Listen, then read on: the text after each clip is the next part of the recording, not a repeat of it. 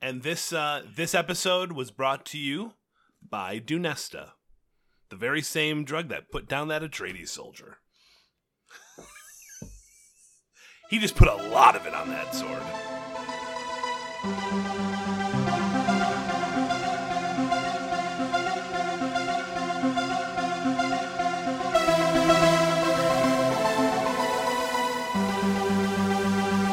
Hello, and welcome to Gom Jabber with the Maudweebs, a Dune podcast both thorough and flippant. We're drinking our way through Frank Herbert's 1965 sci-fi magnum opus Dune, 2 chapters at a time, uncovering the deepest of secrets and conspiracies along the way. I'm Josh Stevens, our fearless troubadour, Gurney Halleck of the group, and of former Lvov Groupon fame. And here are my co-hosts, Alec Boyle and Lily Brizzle.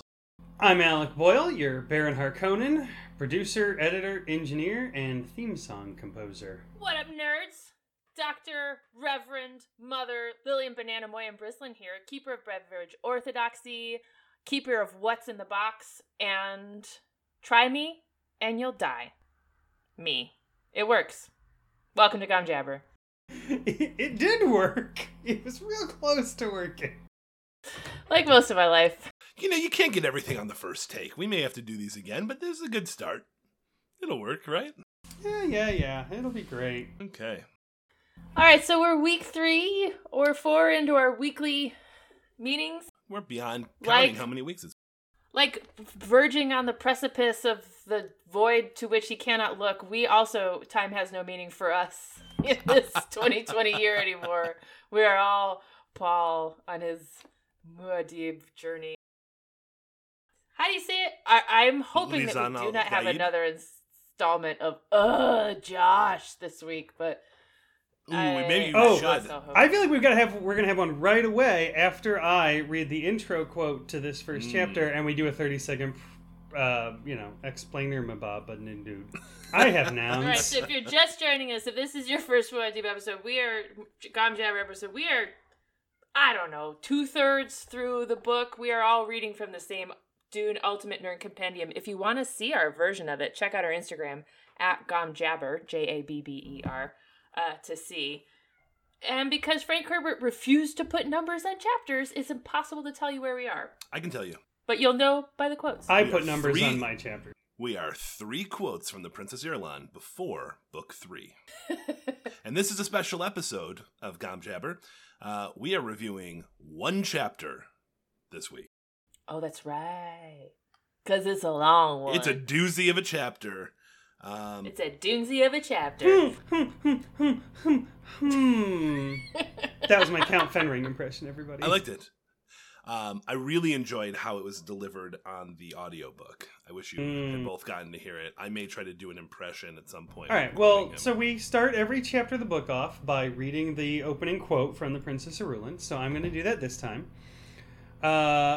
The concept of progress acts as a protective mechanism to shield us from the terrors of the future. From Collected Sayings of Muad'Dib by the Princess Irulan. And before anybody else jumps in, I just have to say, I am torn on this quote. Okay. Torn how? Yeah, torn how? Torn how? On the one hand, I feel like it is one of the pithier, we pay for the violence of our forefathers style quotes. It's quite interesting. Favorite. On yes. the other hand, it also very much feels like Paul being like, well, yeah, shit sucks in my empire, but that's because progress is a lie anyway. I'm actually with you on this, Alec. I think it's like, what is the myth that progress, like, what is the function of the myth of progress in this unidirectional arc of history? Do we want to do more in the quote, or do we want to do the 30 seconds? You know, Yes. I think after all of that, a nice second to put ourselves in that ducal mood, right? Don't you think? Don't we just need to what would put you in the ducal mood Sandalwood tonight? bubble bath or bath bomb situation? Maybe some Herbie Hancock on the radio? How about you? I think just the sound of children playing that typically puts me in the ducal mood to just yell at everything. I see. That is what gets Josh into a ducal mood. I like to spray the air with my favorite fragrance, Waters of Your Homeworld. Okay. Different methods, different moods. What do they smell of? Like the Chicago River, Yeah. stale hot dog water, and I don't know what, caramel corn. Yeah, the waters of my homeworld are not clean.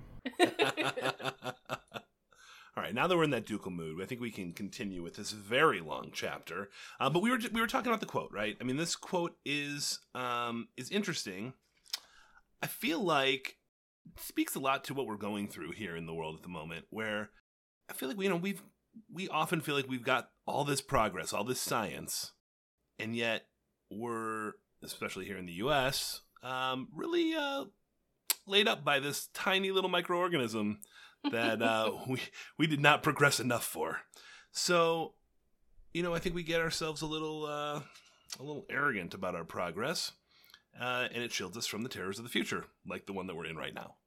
Am I the only one that is having like casual conversations with friends about when the revolution comes in a like not hyperbolic way? Is that just me, or? Don't think it's just you. Because, like, I feel like, who's the Fremen? That's what I want to know. This is the precursor, this foretold of what's to come in this episode or maybe the next one. Anyway, okay, so... Yeah, I don't talk about that much. I do think a lot about the turning of the wheel and how we are really... Wait, I thought you hadn't read The Wheel of Time. No, I'm just talking about, like, the historical concept. Oh. Which... So excited for, like, 2 seconds. I know. I was like, burst that bubble boil. I'm trying to get Lily in a ducal mood. Yes, not reading the science fiction fantasy canon will get me right the fuck in a ducal mood. Alright, well, let's do a 30-second rundown of this debauched chapter. Who wants to do it? I think we're going to have to do it because it's just such a long chapter. I think, like, one of us is going to start, and if they get held up, someone else is just going to have to pick up and run with it. Okay. All right. 30-second relay? A relay rundown? Relay rundown on the 17th birthday of Feyd-Rautha. Here we go. That is actually kind of a great detail. Anyway, go ahead. Sorry. No, you're good. So we zoom in on Feyd-Rautha, and we just get told right off the bat that he kills his 100th slave gladiator, and it really sets the stage for him to actually do so. We get introduced to the Count Fenring after he's been mentioned. Have we actually seen him in a scene yet? No, this is the first scene where we actually get to see him. But just to confirm, this is the people that left the weirding room to Jessica. They were on Atreides. Correct. Okay. You mean Arrakis? She means Arrakis, but yeah. Yeah. Thank you. Yeah. So Count Fenring and his Bene Gesserit lady are introduced for the first time. The Count Fenring is a eunuch, and apparently that's important here because of some plots that they have. And really it just has to do with the Bene Gesserit plots of selective breeding. So, I mean, this guy, great fighter, not good breeding stock. So they really set that up for him. And then we get to the Baron, and he is talking to the Count, and I don't remember. Someone else jump in here. There's more important things later, but I forget what's happening. Sure. So the Baron and the Count have a hush-hush conversation in a cone of silence. Cone of silence. Fantastic Brief Worlds Collide. This book predates the first edition of Dungeons & Dragons by about a decade, I think, maybe half a decade, which means that when they wrote the spell Cone of Silence in Dungeons & Dragons, they definitely lifted it from Dune. Love it. A scandalo. I think it's an homage, Lily. Homage. Other non-English words. And they basically have a lot of sort of semi-parsable back and forth about who knows what about what the Emperor did and who can hold it over whose head. And then they break up to go to the fight. It's funny because, like, at one point right before that, they say, hey, there's an hour until the fight. And then they're like, they have the conversation and they clearly do not have an hour's worth of dialogue. And then they're like, oh, it's time to go to the fight. It was just like a very, like, TV moment. Well, you want to get your seats like at least a half an hour before the fight actually begins. Right. When you rule a whole planet, you never know who's going to be in your box when you get there. All right, so we get to the fight. Fade's there in his slippers. He's got his black longsword. He's got his white sword. We learned a little bit. This is the part I liked about, like, Harkonnen pageantry and tradition around a poisoned blade. Man, poison is the through line. Again, we need more poison, or do we, in our modern era? So he's which blade, but he switches them up. We learn this ahead of time. He goes in the gladiator ring. But we learn he's got this whole secret plot with Gurney, I think? No, yes? Thufir. Thufir Hawat. Sorry, I get their names mixed up. And it's a big plan to not drug the gladiator like they normally do. Not do all these things. Make the slave master look bad. I prefer the term enslaver. And the enslaved gladiator comes out. He's not drugged. He's like, I'm gonna fuck you up for Duke Leto. If only he had a pug. They fight. He kind of almost loses, stabs him with the poison blade, but the whole crowd's like, oh shit, he wasn't drugged. Like, even the crowd's in on it. They know that he should be drugged. It's all the pageantry of like, oh, our conquering hero, but like, we need to set him up to win.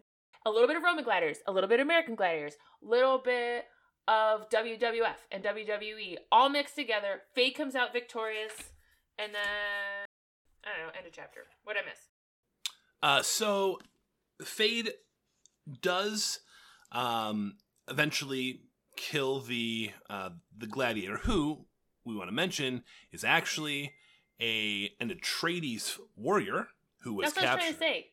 Yeah, she said that. Okay, I wasn't paying enough attention, so I was just throwing that back in. Story of my life. Not gonna lie. Okay, I was listening to most of it. Oh, Josh. Alec, take us home. My first question for you guys is, and I don't actually have a stance on this. We didn't get to the end yet. It doesn't matter. Was that soldier Duncan Idaho? Oh, let's come back to that when we actually finish the 30-second rundown. So, back to the 30-second rundown. Here we go. 30-second rundown continued. Atreides, maybe Duncan Idaho, dies in the ring. The crowd is, well, he's laying there in the ring, and Fade looks to the Baron to see if he should off him or not, right? Like, this is like... Right. No, he's dead. He looks to see... The question is, should he cut off his head and parade it around the ring? Yes. He's already dead. This is should we parade the dead head? And so the Baron says something like, yes, parade the dead head, and then Fade says, no, this guy was too good for that. He deserves better, and then doesn't do that and says to give him like a full like honorable burial or something like that. He earned it. Then the Baron now has to like cover a little bit, and so they do this this fate where I guess they just let the crowds charge into the stands and carry Fade Routha around and celebrate. And there's a few words from the Count about whether or not this is safe to let all the people get close to the soon-to-be Baron. And the Baron assures him that everything is absolutely fine. He could prance around naked in the streets and he's a hero, and no one would touch him. They would all give him their last bite to eat. And then we end up with a new conversation between the Count and his wife, where they're like in code talking about how, did you see that? It was intentional that the gladiator wasn't drugged. Did you see that? That Fade didn't have his poison on the right blade. This was all orchestrated. They know that it's Hawat who did it. It reeks of Hawat. And then they talk about their plans to. You were talking about what's in the box. What's in the box is going to be Fade in the lady Fenrir. Gross. Edited out Josh. forever. Josh, you are canceled from my podcast. Continue. Oh, Well, that concludes our series. Yeah, that concludes Gom Jabber with It's the been nice joining you weekly. The FCC or I had a whole thing to SEC say, is and now gonna it's find gone. Worth it. So Boyle quit. Is Boyle the first time you've quit? Yeah. This is the first time Alec has quit. I did it. I won the fight. Fuck, what the fuck was I gonna say? All right, so Trying it's to a get good Boyle. chapter. It's a great chapter. Y'all know that I'm not normally interested in the fighty bits. I skim over those, but this is a little bit better. I think I want to hold up on the Duncan Idaho thing because it's a Hohendu conspiracy that would be really good. Mm-hmm. I want to talk about the Fenrings. where the fuck have they been the rest of this damn book other than like one little letter? What's their deal? They have this secret humming language that we're learning about. Alec has his own interpretation. Mine was more like a like a old British like ducal move. No, they say that he has the manners of a rabbit. He's very light. More like that. Alex just checking his nails like. No, I'm trying to fucking think about what I was gonna say. I had a whole goddamn point about whatever Josh. So happy. Okay, so the Fenrings are there. This is the thing that I get excited about. So this is the sort of intrigue in this chapter that's fun. So Fenring is actually a good adversary to the Baron. Unlike, I mean, I know our Duke apologists are going to step in and be like, no, Duke Leto was awesome. But Fenring's actually taken Baron to task because when they're in their Cone of Silence, the Baron's like, I've got Fade. I'm going to put him in there. I'm going to do all this stuff. And then Fenring's like, oh, now that we're in the Cone of Silence, you know that Fade isn't actually approved as your heir. Because the Duke doesn't have any direct heirs, right? So this is his nephew that he's going to have take over. And that has the Baron shook. He did not see that coming. He's like, and he's about to send Fade into the gladiator ring. Well, doesn't he say that he's like, when I was given my my charge, I was told I could choose whatever heir I want. Yeah, and he's like, it doesn't work like that. I don't know if you know what emperor means, but it means that... Here's the worlds collide. I'm changing the terms of our arrangement, Baron. You know, don't you, that the emperor is not given official sanction to your choice of heir. The Baron felt himself to be within a sudden personal cone of silence produced by his own shock. There is good writing in these chapters, y'all. Yeah, there's also, like, there's a lot of great detail, right? There's when the Baron's like, fuck, my suspensors itch. That was pretty funny. I want to talk about this. So other things, is the Baron ever not in his suspensors? Like, no, I don't think so. He like, so is he like an old person where if they relax too much, like their spine breaks? Maybe. Under that right? weight, probably. Yeah, I think the idea is that he, right, for the beneficence of uber capitalism on Gidi Prime, can just weigh 800 pounds and it doesn't matter because technology will carry him. That's a good metaphor to extend to everything. Yeah. So first, Josh, do you have a, how the fuck do you say that about Gidi Prime? I do. How do you say it? Gidi Prime. And Dr. I Grizzly, don't know. what do you think? Is it even written down? I'm gonna go with Alec. Pretty sure it's Gady Prime. Okay, that's close enough. No, but you were taking this previously from Frank Herbert's sayings. This is just your opinion. You said, No. I'm pretty sure. No, like I've listened to it, and that's what stuck from that. Well, now it's my turn to turn the tables. Welcome to Alec Boyle's new favorite segment. What did you call the event they throw for Fade? A fate. Yeah, well, guess what? It's a French word, and it's pronounced fête. Fête. Oh, fête. Except that it's not. No. Joyeux fête. It may also be a French word. No, it's just a fucking French word for But party. it's also a special Josh word that gets to be say how you want it to be said.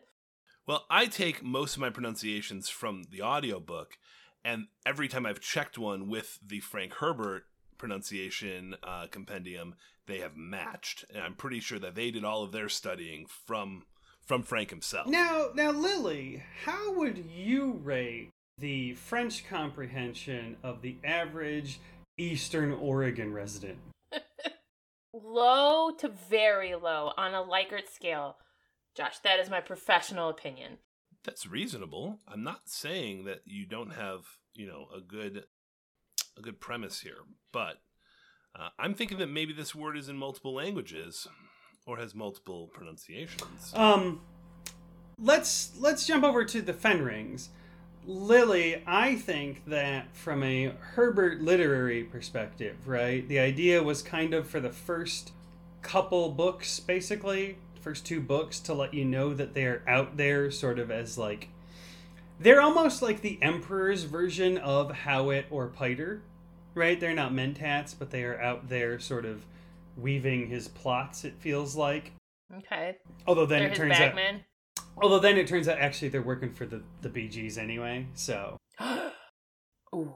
Right? She's a BG, and they have a real twisted relationship where he can't have kids, but I get... So my understanding, my interpretation of those sections of this chapter is that he cannot father children, but they have plenty of kids because basically they go around collecting desirable genetic samples for the Bee Gees, and she brings them to term, and they just claim that they're their kids.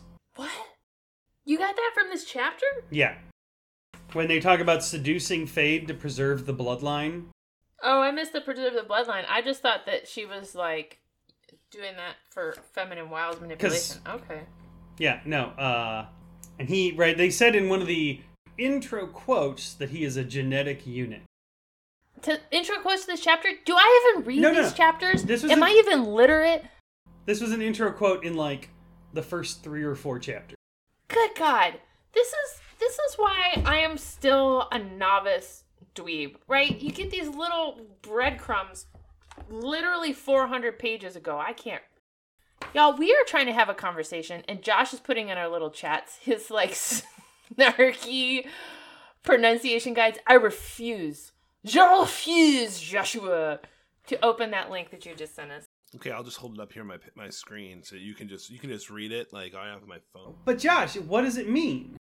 No, you're right. It does say exactly what you said. It just also says it can be pronounced Fate or Fet. This is the most masked thing that's happened during this podcast. This, like, refusal to abdicate around pronunciation. Oh, I didn't bring this one up. Also the most masked thing that's happening. Oh, I didn't want this fight. Why are you trying to fight with me? All right. The Fenrings. One of my favorite things from movies ever is in the Adventures of the Baron Munchausen, a brilliant Terry Gilliam movie. If you haven't seen it, you must. It's just the quote, and so it's this sort of fantastical voyage, and they go, and they're at a palace somewhere in the Middle East in this fantastical realm, and he says, "Well, now enter the eunuchs chorus singing 'Cut Off in My Prime.'" And it's such a passing joke, and it's one of my favorites ever. It's very good. It's fantastically Python-y. Yes, it is. Yeah. But Count Frederick, I mean, he and his lady, they still have an intimate relationship. They have it seems, sexual relationship. Just because he is incapable of siring children does not mean that he is incapable of sexual absolutely. pleasure. Right. No, they clearly, they fuck. Right? Like, that is very clear from their body language and personal language, right? Like, these two are into each other in a way that I feel like not a lot of characters in these books are. But also, all of her kids are not his kids. Yeah. Right. All right, so we love the friend rings. They have their hummy hum language. What else do we want to... We've got time to dwell on this one. Okay. Well, we should make this a shorter one. I do want to say... Okay, my last point, because I did say before we started recording that, like, there's lots of Harkonnen fashion to talk about. Mm-hmm. And I'm actually going to ignore Fade's galette and tights unless people really want to get into it. But all I want to say is, this chapter is further proof that House Harkonnen is the fashion house of this world. Soft slippers, tights, galettes, capes, suspensors for your bits, your dangly bits. I argue that, in fact, what this chapter helps to prove, along with the next two, which we'll get to next week, that the Atreides just don't know how to fucking dress. Because in each of these characters, or each of these chapters, at least one character is introduced with a description of their brilliantly colored and textured dress, gown, or robe, right? So the Baron is in this, like, beautiful orange robe, this huge flowing, like, orange silk, you know. He takes up the whole room with all this orange. And then he spends like half a page talking about Lady Fenring and her undyed silk gown. Right? But isn't this like a classic villain trope? No, because then in the next two chapters, they talk about how both Jamis's ex and Chani. Widow. You mean widow? Sure. No, he's a friend of Paul. If he's a friend of Paul's, they must be exes. Oh boy. The Fremen's still talking about in present tense, so who am I to disrespect their traditions? But both her and Chani are then described as showing up in these like brilliantly colored garments, right? And the freaking Atreides are like, well, I wore my black military uniform. Later, maybe I'll change into my dark gray civilian fatigues. And have we ever heard Jessica's, other than the autumn colored dress, which just means brown? Which blew Leto's mind. That's true. He did say she looked rather ravishing in that. Whoa! He's like, I have to pretend I'm mad with her, but wow. She's wearing a color. So that's my thoughts about that. Josh, why don't you bring us into some, whatever trickery or games you're up to? Okay. We'll do. I think there's more here. I'm interested to see what Josh brings up. There's probably one or two more things. So what do you think about the Baron's thought about wanting to completely eliminate the universe of Bene Gesserit? I thought that was fun. That was a fun little tidbit about the Baron. You didn't see this? When did that happen? It is on the bottom of page 413. So right here at the beginning of the chapter, a few pages in, the Baron notes how the conversation among all the houses minor there stop at her approach, referring to the Lady Fenring, and how the eyes follow her. Bene Gesserit, the Baron thought. The universe would be better rid of them all. So there's 2 points here, right? First, one, I think this really highlights how, like, a lot of the people in these houses, particularly the men in these houses, realize that, like, they do all their shit and they fight their wars, but at the end they are, in fact, all sort of subject. They're all subject to, basically, the Bene Gesserits and the Guild.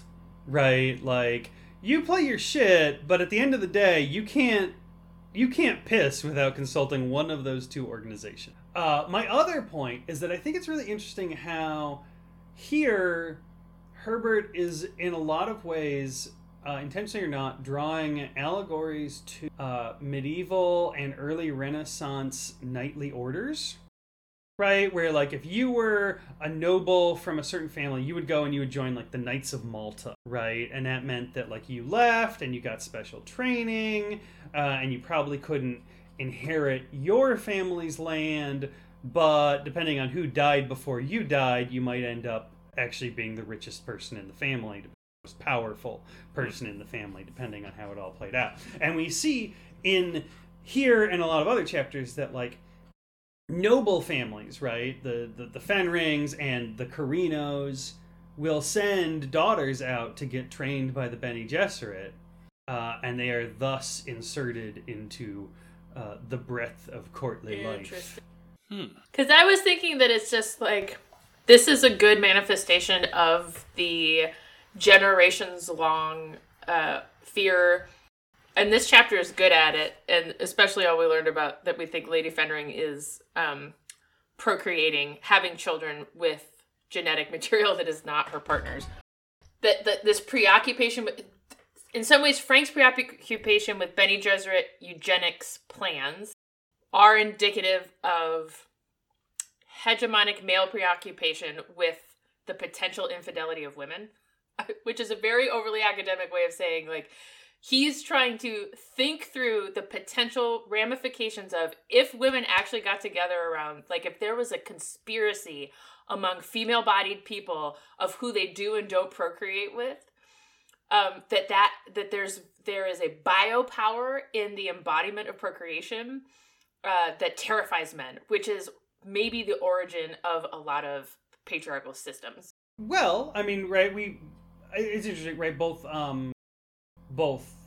Jewish culture and Pictish culture were matrilineal. It's not like there aren't examples. Both very vilified cultures. Yeah. For what that's worth. That's interesting. I'm not saying, I got a couple questions for you about the Bene Gesserit. Do they ever allow Bene Gesserit women to have a boy? They always have to have a girl? Or was it just in Paul's case? No. She was specifically instructed not to have a boy.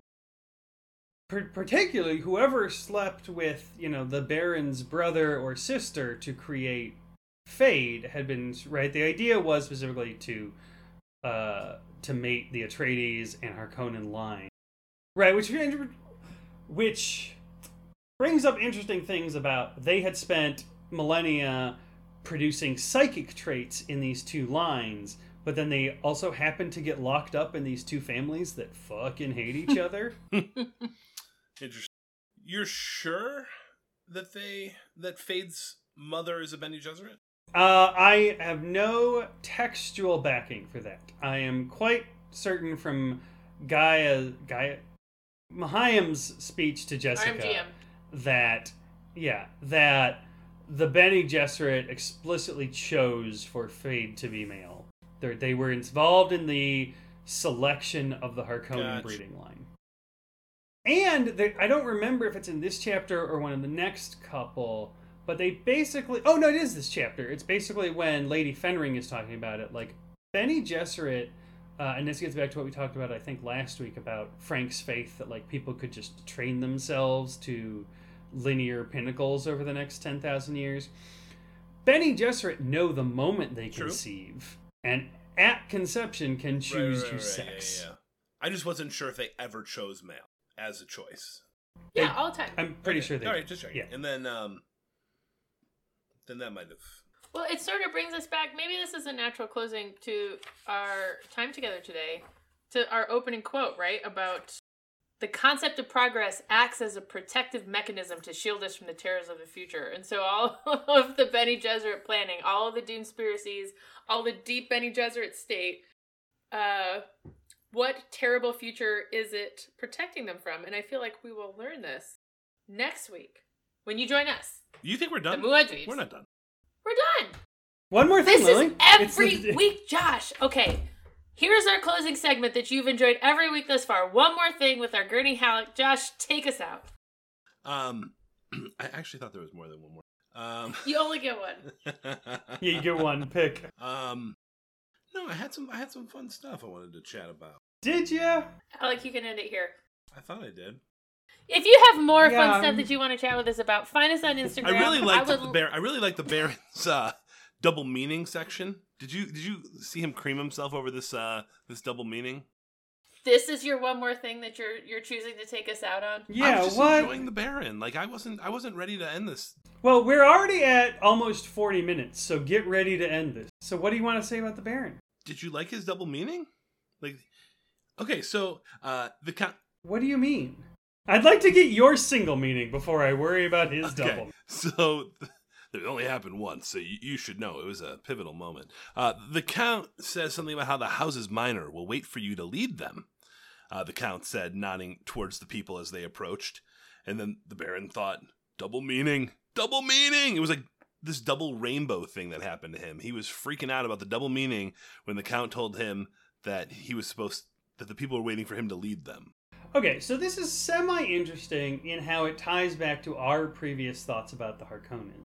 In that the Harkonnens are always thinking circles about the Atreides, around the Atreides. But then the Fenrings show up and are characterized, at least, as being a couple orders of magnitude smarter than the Harkonnens.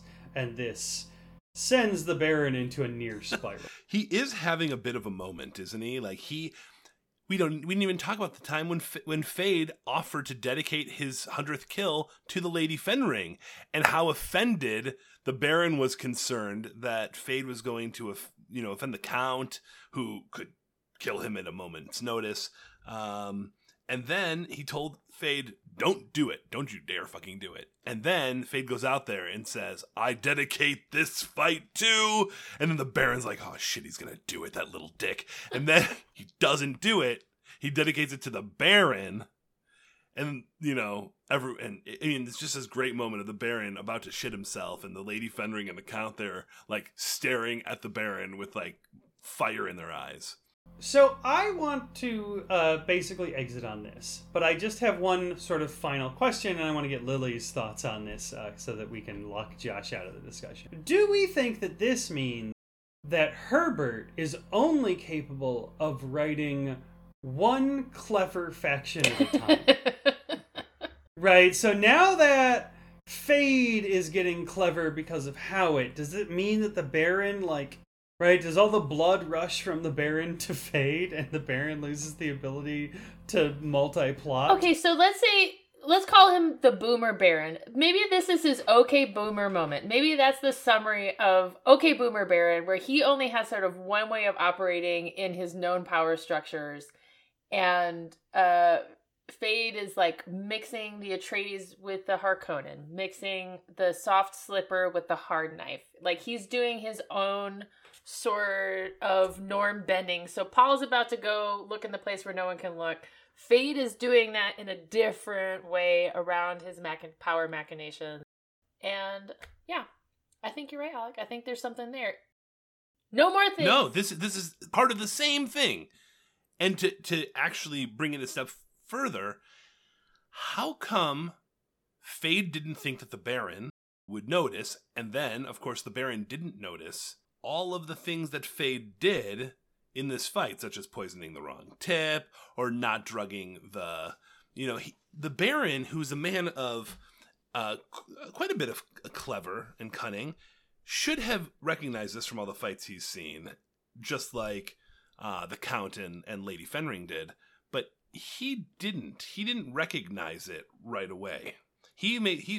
So, I think that the reasonable explanation there is that Thufir has realized that the Baron's weakness is his paranoia about his person, right? If you make anything look like an attempt to harm the Baron will overreact, right? And so by making it look like the slave master let a undrugged slave get at Fade, which is potentially a threat to both the dynasty and the Baron himself, the Baron won't look too closely because he'll be too busy panicking and smashing everything in sight. I like that. Okay, well now we're shutting this episode the fuck down. Where can people find us elsewhere on the internet? Hit me up on Instagram at GomJabber. We have nowhere near, but approaching 200 followers. So that's 20 times more people than I interact with on a weekly basis anymore. So be one more. Be the one more in my social interaction pile. And hit me up on Twitter at Gom_Jabber. That's Jabber. I am bad at interacting with things I don't care about, but if you say anything to us, I promise to. This is why we don't have a social media presence, y'all. And you can also email us if you prefer to talk to someone better than our Baron at gomjabberpodcast@gmail.com. And I'll be sure to get back to you and care about what you He's only pushing the email because he won't get the fuck on Facebook. All right, see you next week, nerds. Yeah, because he knows nobody's going to fucking email him. Bye.